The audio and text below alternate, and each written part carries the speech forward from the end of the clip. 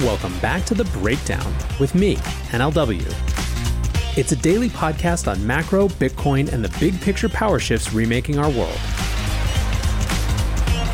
The Breakdown is sponsored by NYDIG and produced and distributed by CoinDesk.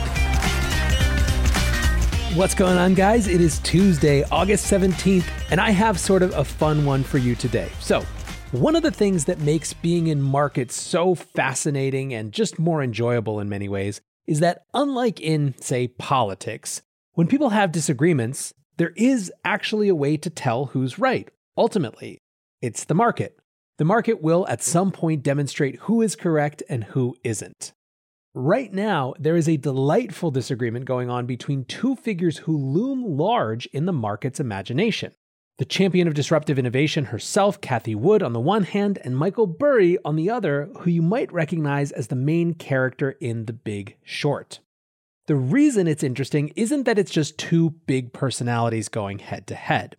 Instead, it reveals quite a bit about the very different expectations people have about inflation, growth, and what happens next in markets. Let's start with Michael Burry. First, a little background on Burry for those of you who might not know. He's best known in pop culture as the main subject of Michael Lewis's book, The Big Short, and the movie of the same name. He was the guy played by Christian Bale. Burry ran a hedge fund called Scion Capital that he started in 2000 with inheritance money and loans from family. Right from the beginning, you'll see a common thread, which is Burry building his whole career in betting on bubbles. When he started Scion in 2000, he immediately started shorting internet stocks, which, as we know, the world would soon come to see as highly overvalued. In 2001, the S&P 500 fell around 12%, while Scion was up 55%. In 2002, the S&P 500 was down another 22.1%, while Scion was up 16%. In 2003, the market turned around and rose 28.69%, but Burry beat it again, up 50%. This was enough for investors to know that something was special here, and by the next year, Burry was managing $600 million.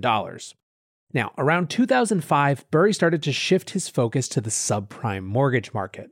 He got convinced that a specific subset of those mortgages would begin losing value within a couple years of issuance, and subsequently persuaded investment firms to sell him credit default swaps against the deals he considered most vulnerable.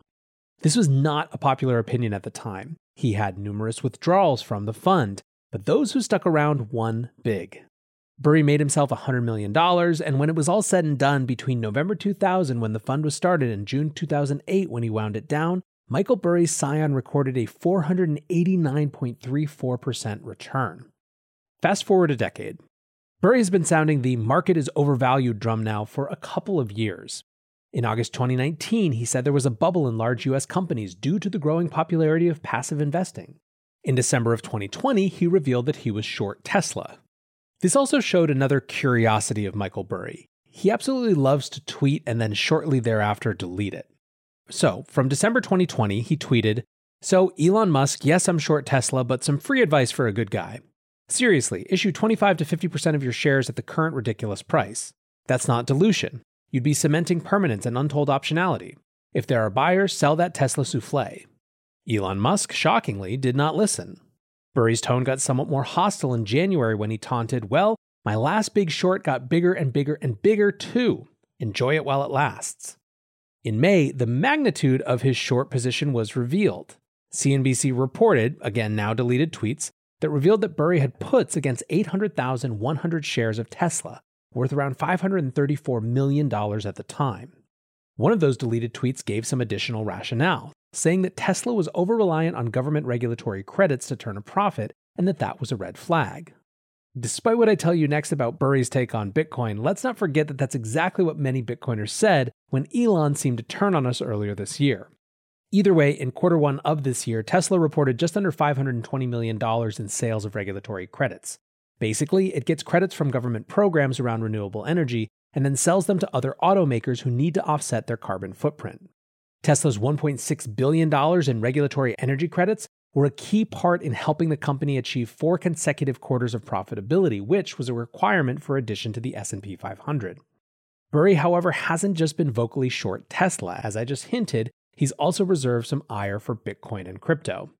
In February, he tweeted, and again, at this point, you can assume that unless I say otherwise, he's deleted these tweets just a little while after posting them.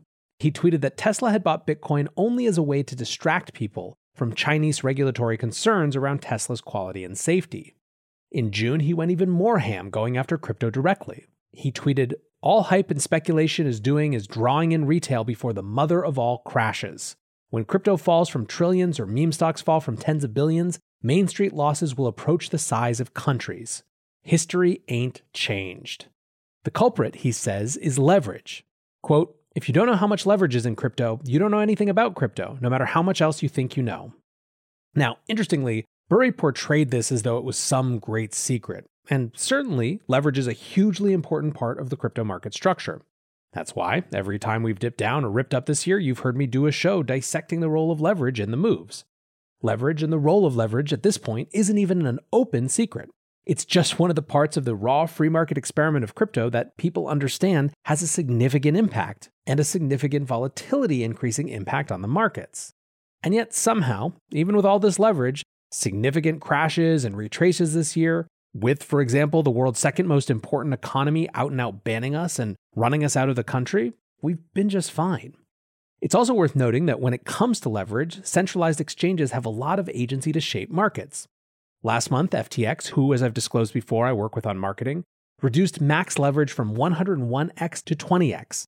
In his thread about it, CEO Sam Bankman-Fried also said that the average leverage used on FTX was only 2x. Binance followed suit within hours, reducing their max leverage to 20x as well. Anyway, the point for our story is that you now see a Burry who has come after Tesla with his wallet and who is vocally against Bitcoin and crypto, and who knows what bets he's making there. Who would make sense then for him to turn his shorting ire towards next? You guessed it, the perennial champion of Tesla, of Bitcoin on Wall Street, and of disruptive innovation in general, Cathie Wood.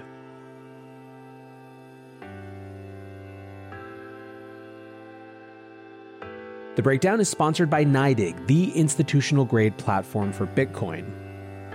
As longtime listeners know, NYDIG is a major force in the Bitcoin space, and they're now making it possible for thousands of banks who have trusted relationships with hundreds of millions of customers to offer Bitcoin. That mainstream access is critical for all of us, and you can learn more about it at nydig.com/NLW. That's nydig.com/NLW.